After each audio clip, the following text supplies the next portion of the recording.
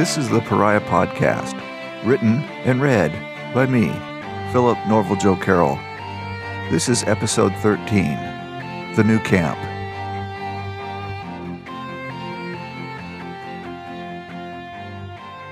Five days' march brought the battalion to a junction on the northern highway. One day marching south led them to the borders of the creature handler training camp. The entire battalion traveled in a malaise from the events of the court-martial. Competition remained between the corps, but at a less enthusiastic level, until they saw the camp rising on the horizon. Excitement for becoming their king's and country's elite fighting force returned. The camp must have spotted their approach as well. 10 ticks of flying creatures, 100 animals and their handlers, flew out from the camp, circled the entire parade 3 times, and turned back. The leading tick was, of course, tiger hawks. Following shortly thereafter was a tick of dragon dogs, with broad leathery wings, long necks, and the blunt heads of bull mastiffs. A tick of bat chucks followed, with black velvet wings and round furry bodies. Like the bat chucks, cat hawks were smaller than the tiger hawks, more maneuverable, and in the case of the cats, uniformly silver tabby colored. More ticks followed, made up of similar creatures, yet probably with less experienced flyers. Even with all the studying he had done during long winters, Keo didn't recognize some of the animals, their winged bodies carrying the head or tail of an exotic, unfamiliar animal. There would be more creatures and handlers in the camp, the newly hatched and other land-bound animals. The quartermaster called a halt for lunch at the normal hour. Such an uproar rose from the battalion, with the camp in sight and only a few hours away, that Major Jurelian gave them permission to eat from their emergency rations, take a short break, and return to the parade to push on to the camp. The training camp seemed to rise up from the broad open plain, which gradually rose to the east for another 100 miles before rippling into foothills and then the sharp and treacherous impassable mountains beyond. There was no city grown up around the gates of the camp. There was nothing a town could provide for the people within. All food was ordered from the capital. All uniforms and training materials were carted to the camp on military wagons, and most of the soldiers within were too young to drink or visit houses of ill repute. A few nearby villages did provide some milk, meat, and fresh fruits and vegetables. The camp was not a fort. No high walls or timber fences kept people in or out. The road continued past the eastern camp entrance and rolled almost 100 miles more down the gently undulating hills to the midland swamp, where they would gather their creature eggs in a year's time. Through the entrance, a short road took them to the heart of the camp's administration buildings, classrooms, and armories. Surrounding that, to the north and east, Keo saw rows of single-story barracks, with broad practice areas between them. As the parade reached the camp, the deputy commander stood before the command office to greet Major Jurelian and accept the trainees. The major brought the battalion to a halt in front of the lieutenant colonel. They saluted one another, shared a few short words, smiling like they were old friends, and saluted again. The major and the lieutenants, who had traveled more than 300 miles with the trainees, walked away, down a street to some administration buildings. 2 wagons had joined the parade 3 days earlier, carrying a number of trainees who had been late to the selection. A few were designate thirds, but the balance was normal creature handler selectees. Having ridden for most of the distance, they remained with the wagons for the final 3 days, as they wouldn't have been in good enough shape to keep up with those who had been marching for the previous weeks. After the trainees climbed off, the wagons followed the others, which had carried the personal gear of the battalion and parked along a large field. "I am Lieutenant Colonel Swillery, your new father," the commander said. His deeply resonant voice rumbled across the entire battalion.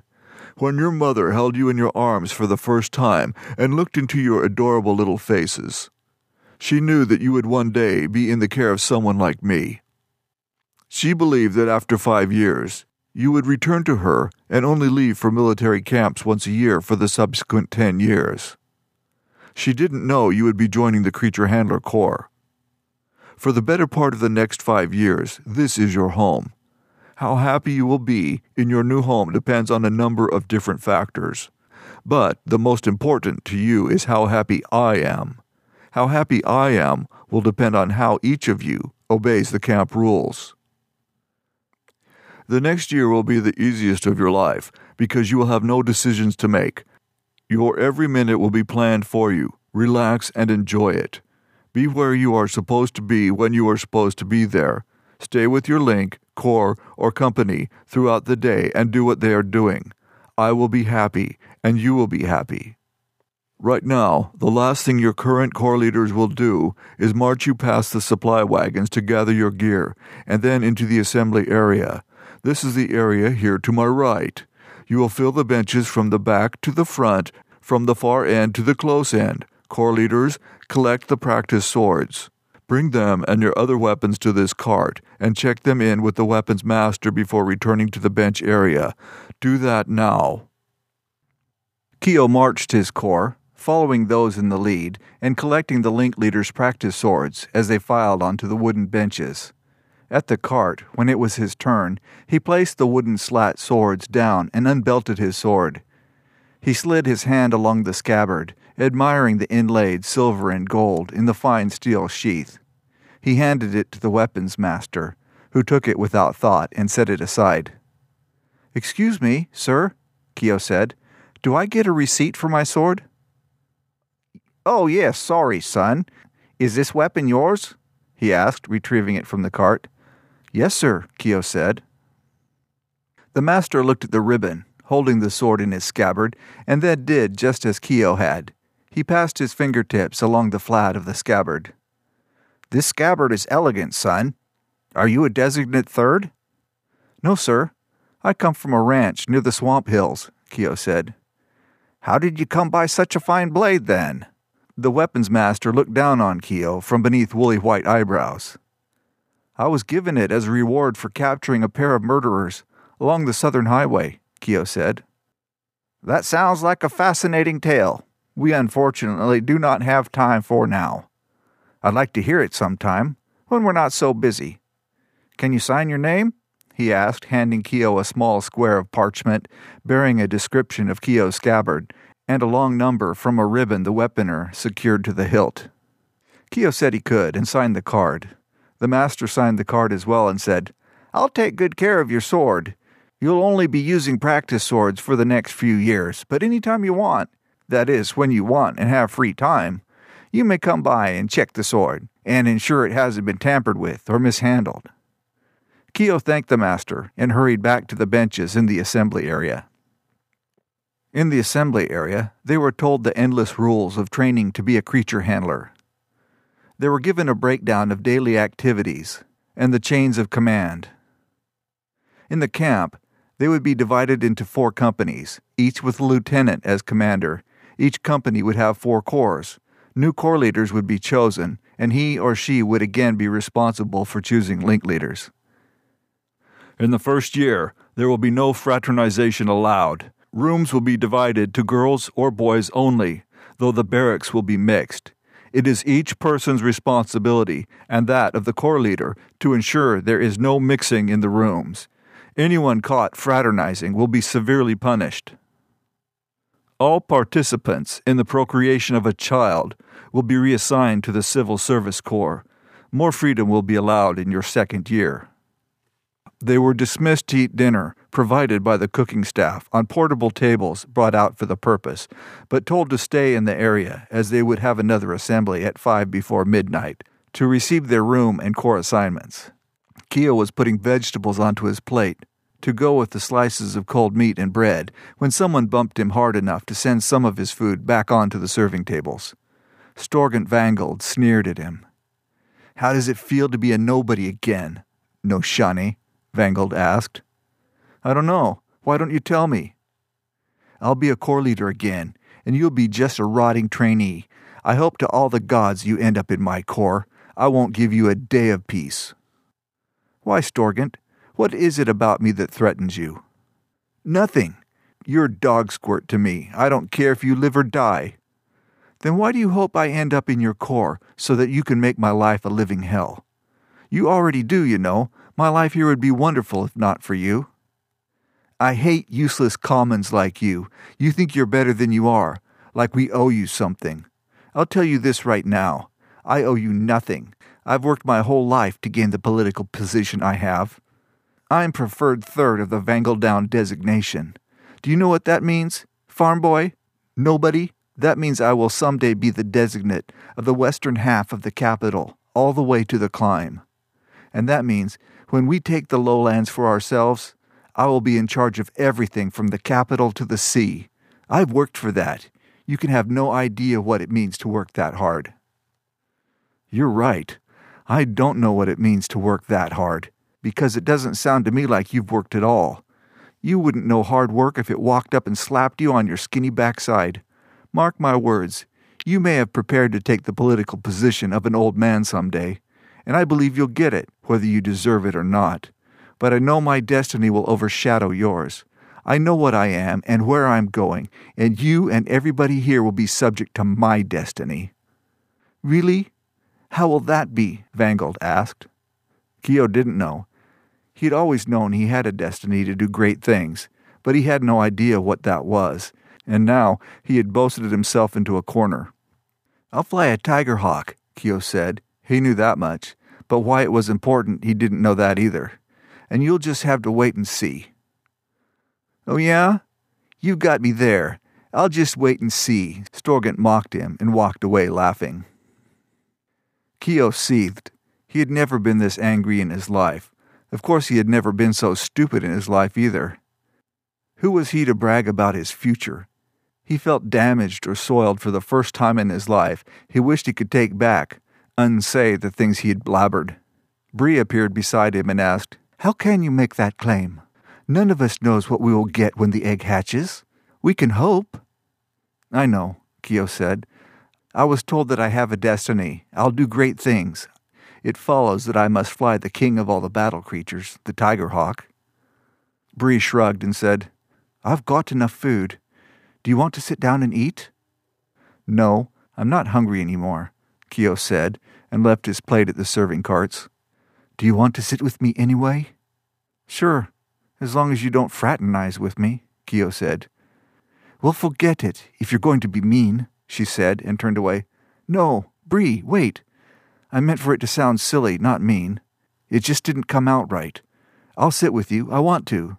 She turned back to him, the hurt in her eyes fading with the increasing brightness of her smile. They found a spot next to one of the empty wagons and sat on the grass. "Who told you you have a destiny? Was she a prophetess or a soothsayer?" Bree asked. "No, not a prophetess or anything like that. I don't think those kind of people are trustworthy anyway. She was someone very important, though. I can't tell you who, because she made me promise never to tell." "It would be smarter not to mention your destiny then, if you can't validate your statements by giving the name of the person who told you." "You're right, Bree. I don't know what came over me. That pig's mayor got me all worked up for telling me how important he thinks he is. I just couldn't stop myself." "Pig's mayor?" Bree laughed. "Yeah, the pig may be a mayor, but he's still a pig, even if he thinks he's very important. I guess that's me too." "No, Keo, you're not. I know you have a destiny, and it must be important, because things happen around you that don't happen to the rest of us. It must seem like a real weight sometimes, knowing you have this unknown responsibility. I hope I can help you somehow. You know, reach your potential, bring on your destiny." "I'm sure you will. I've really gotten to like you. When I first saw you, I thought—" Keo didn't finish his statement. "You thought what?"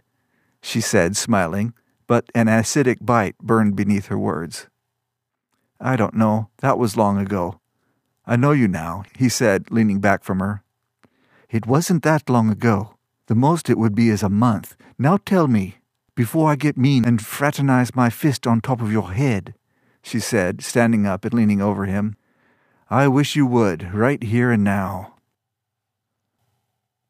Keo sat next to Bree in the long wooden bleachers.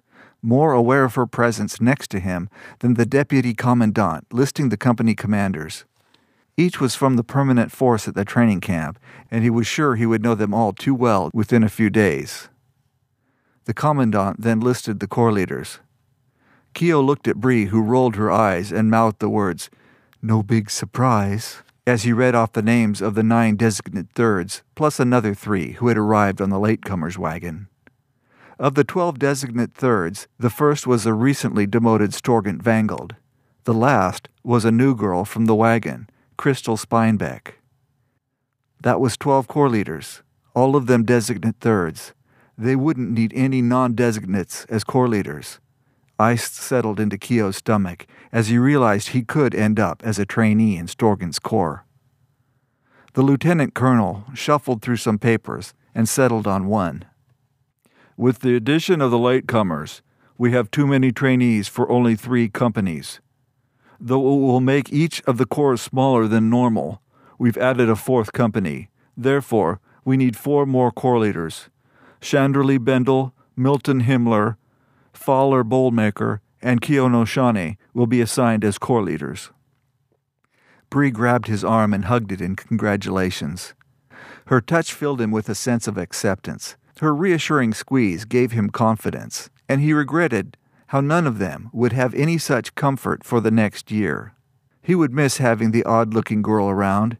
She would be a good support for any corps leader wise enough to choose her as a link leader.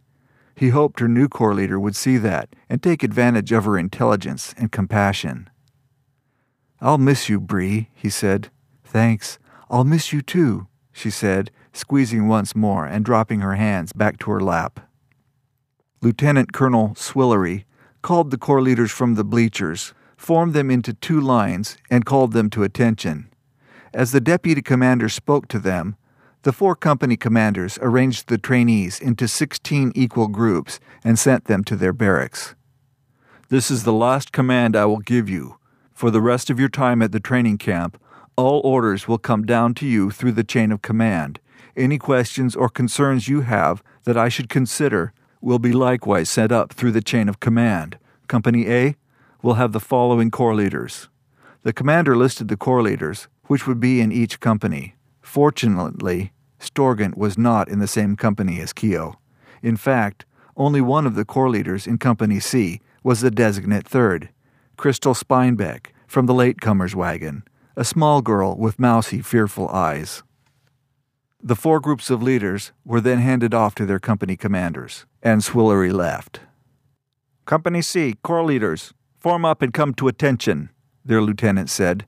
"I don't know what I did to piss off the camp commander enough to saddle me with 4 useless corps leaders like you, 3 non-designates and a girl. All I can say is, choose your link leaders well. I'll be looking for your eventual replacements with some real leadership skills from your corps. I'll probably choose one of your link leaders to take your place. If you're lucky, they'll be good enough leaders to make you look like you know what you're doing, and you just might stay where you are, but I doubt it." He looked them up and down. "I'm Lieutenant Gorley, but all you need to know is I own you like a lord, and everything you say to a lord begins with sir. Girl, what is your name?" he asked. When Chandlerly Bendel began to speak, he said, "Not you, the designate girl." When she replied, her voice was too faint to hear. Gorley's face turned beet red. "Do you think my question isn't important enough to answer, designate third? Do you think I want to play games and ask you to please repeat yourself?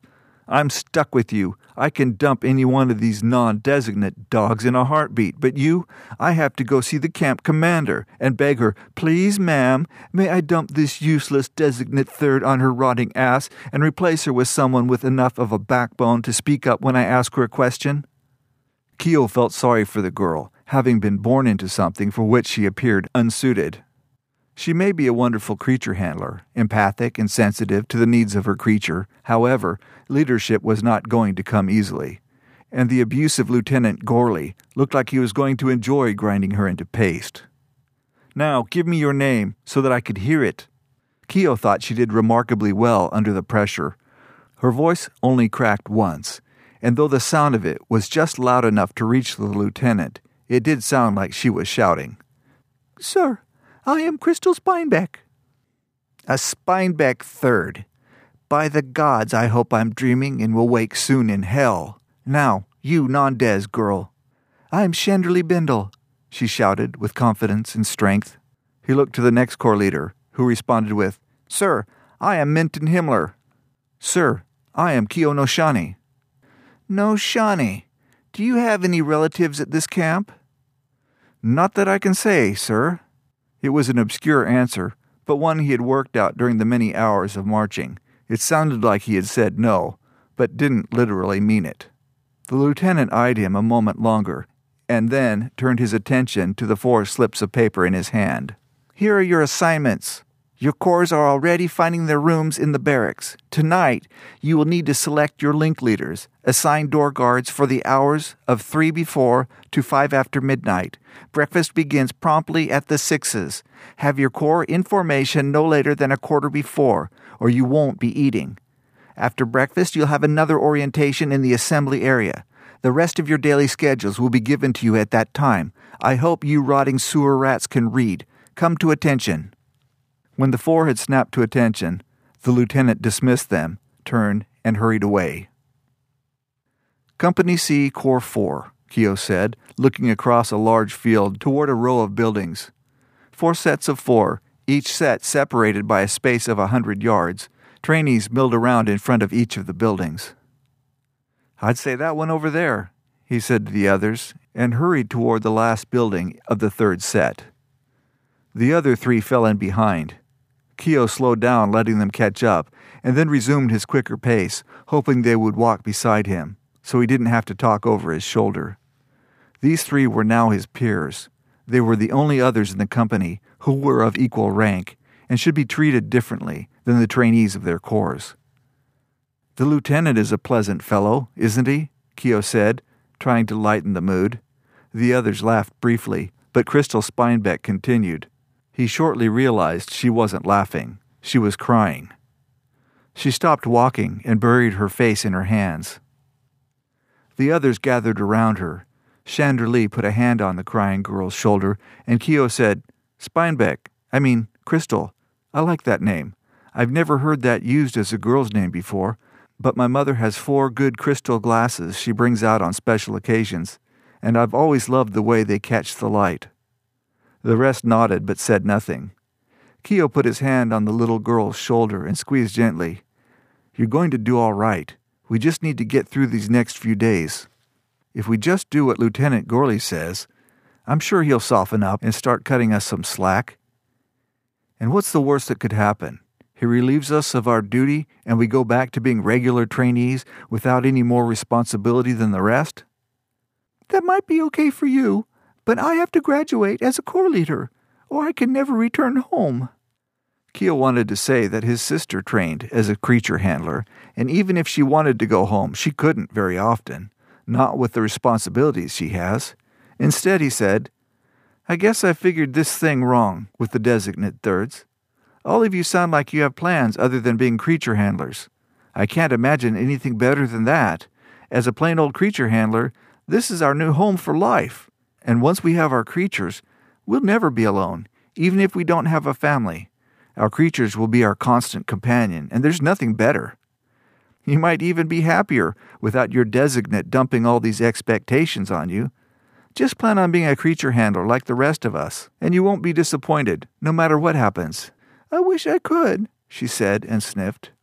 They turned back to the barracks. As they got closer, they could see each building was identified with a corps number on them. At the far right, letters above the building door declared C4. Here's mine. Which ones are you in? Kyo asked. I'm in 1, Crystal said. I'm in 2, Chandlerly said. Guess which I have, Minton said. All right then, I'll look for all of you tomorrow morning, Kyo said, and hurried into his building. Right inside the door, an entry room stretched the width of the long, narrow building. A table sat to one side, with an unlit lantern in the middle. Other stools and benches occupied most of the opposite side. Directly across from the front door, another door left the anteroom and opened into a long hall with 8 small rooms on each side. The corps leader had a room to himself or herself. With roughly 25 trainees to each new corps, Some of the rooms were left empty. Keo dropped his bundle on the bed in the Corps Leader room and walked down the hallway, checking that each room housed only girls or boys. He greeted each person, tried mentally to log each name in his brain, and evaluated them as a potential link leader.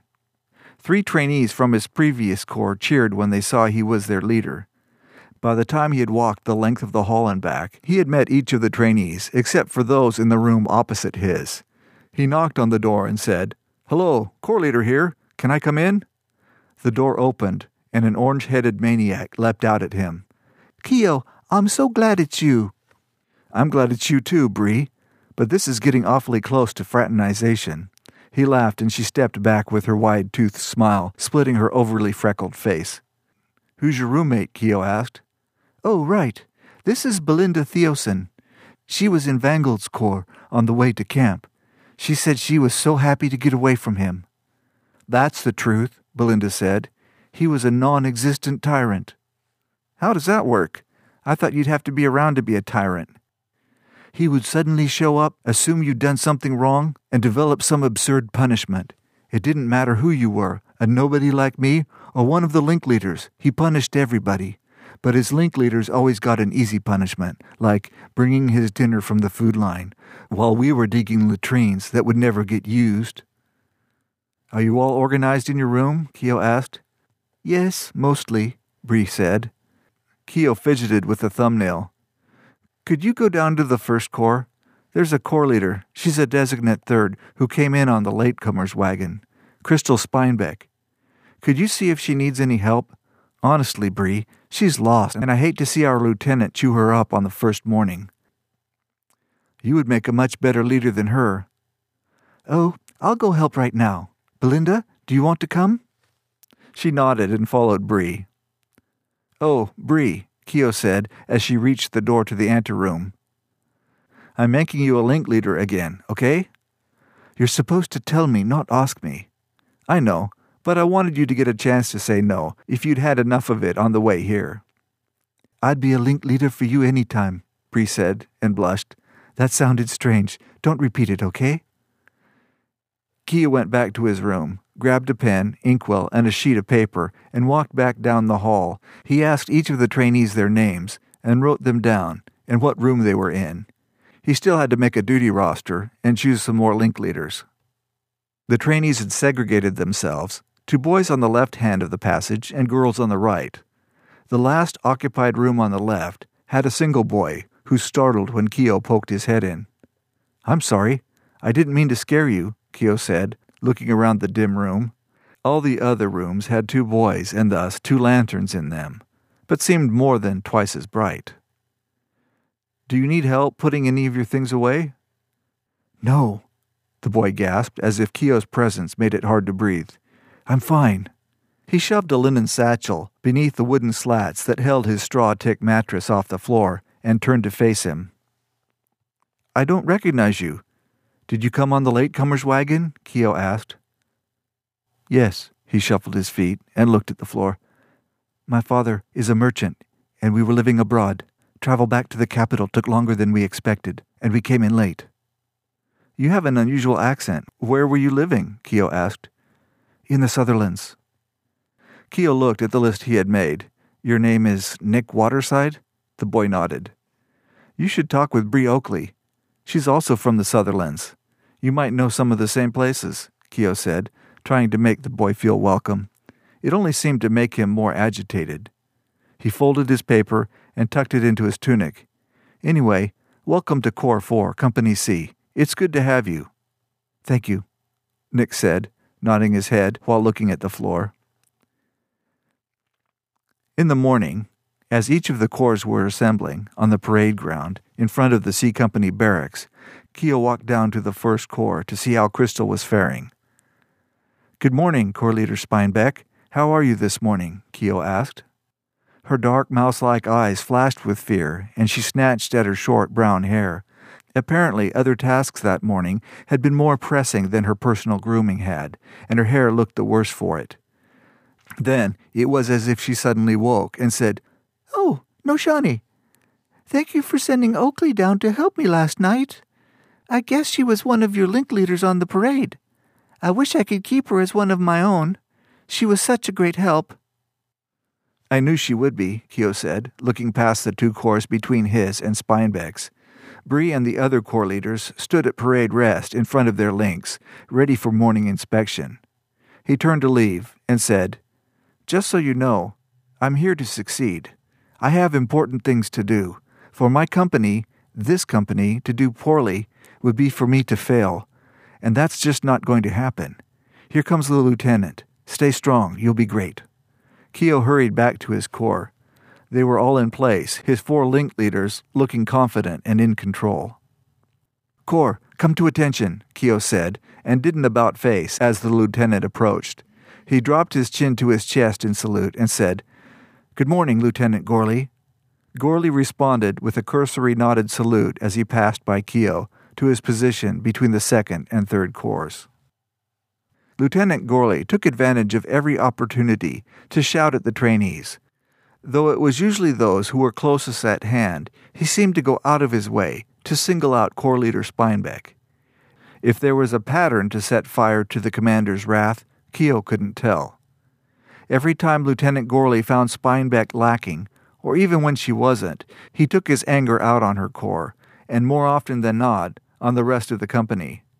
While other companies enjoyed a relaxing meal in the dining facility, or lounged beneath the shade trees along the parade grounds, Lieutenant Gorley had C Company stand silently at attention, the sun beating down on them, or spring rain showers soaking them through to the skin.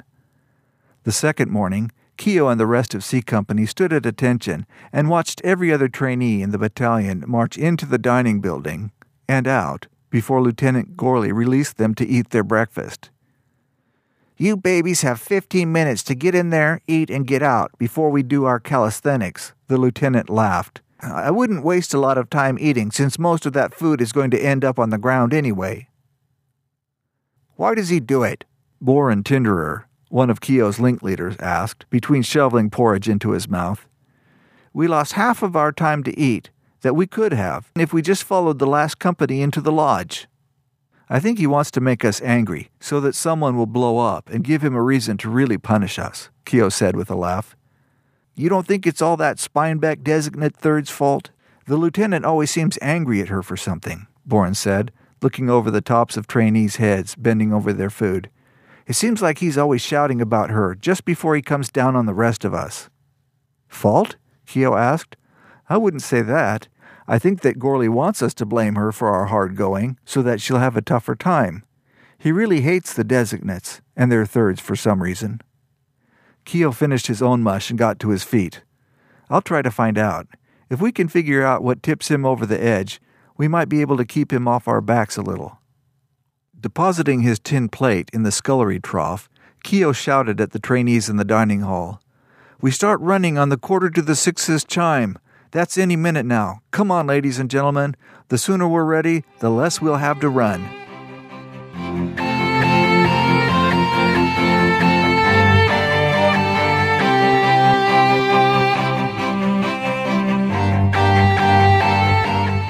Thank you for listening to the Pariah podcast. I hope you enjoyed it. If you could help me out by going to iTunes and leaving a review, I'd love you for the rest of my life. Any kind of feedback to an author, producer, is more sustaining than food and water. If you'd like to know what else I've written, or am writing, stop by my website at norvaljoe.com or like my Facebook page at facebook.com/Philip Carroll Author. Philip with 1 L, Carroll with 2 R's and 2 L's. Thanks for listening, and we'll see you next time.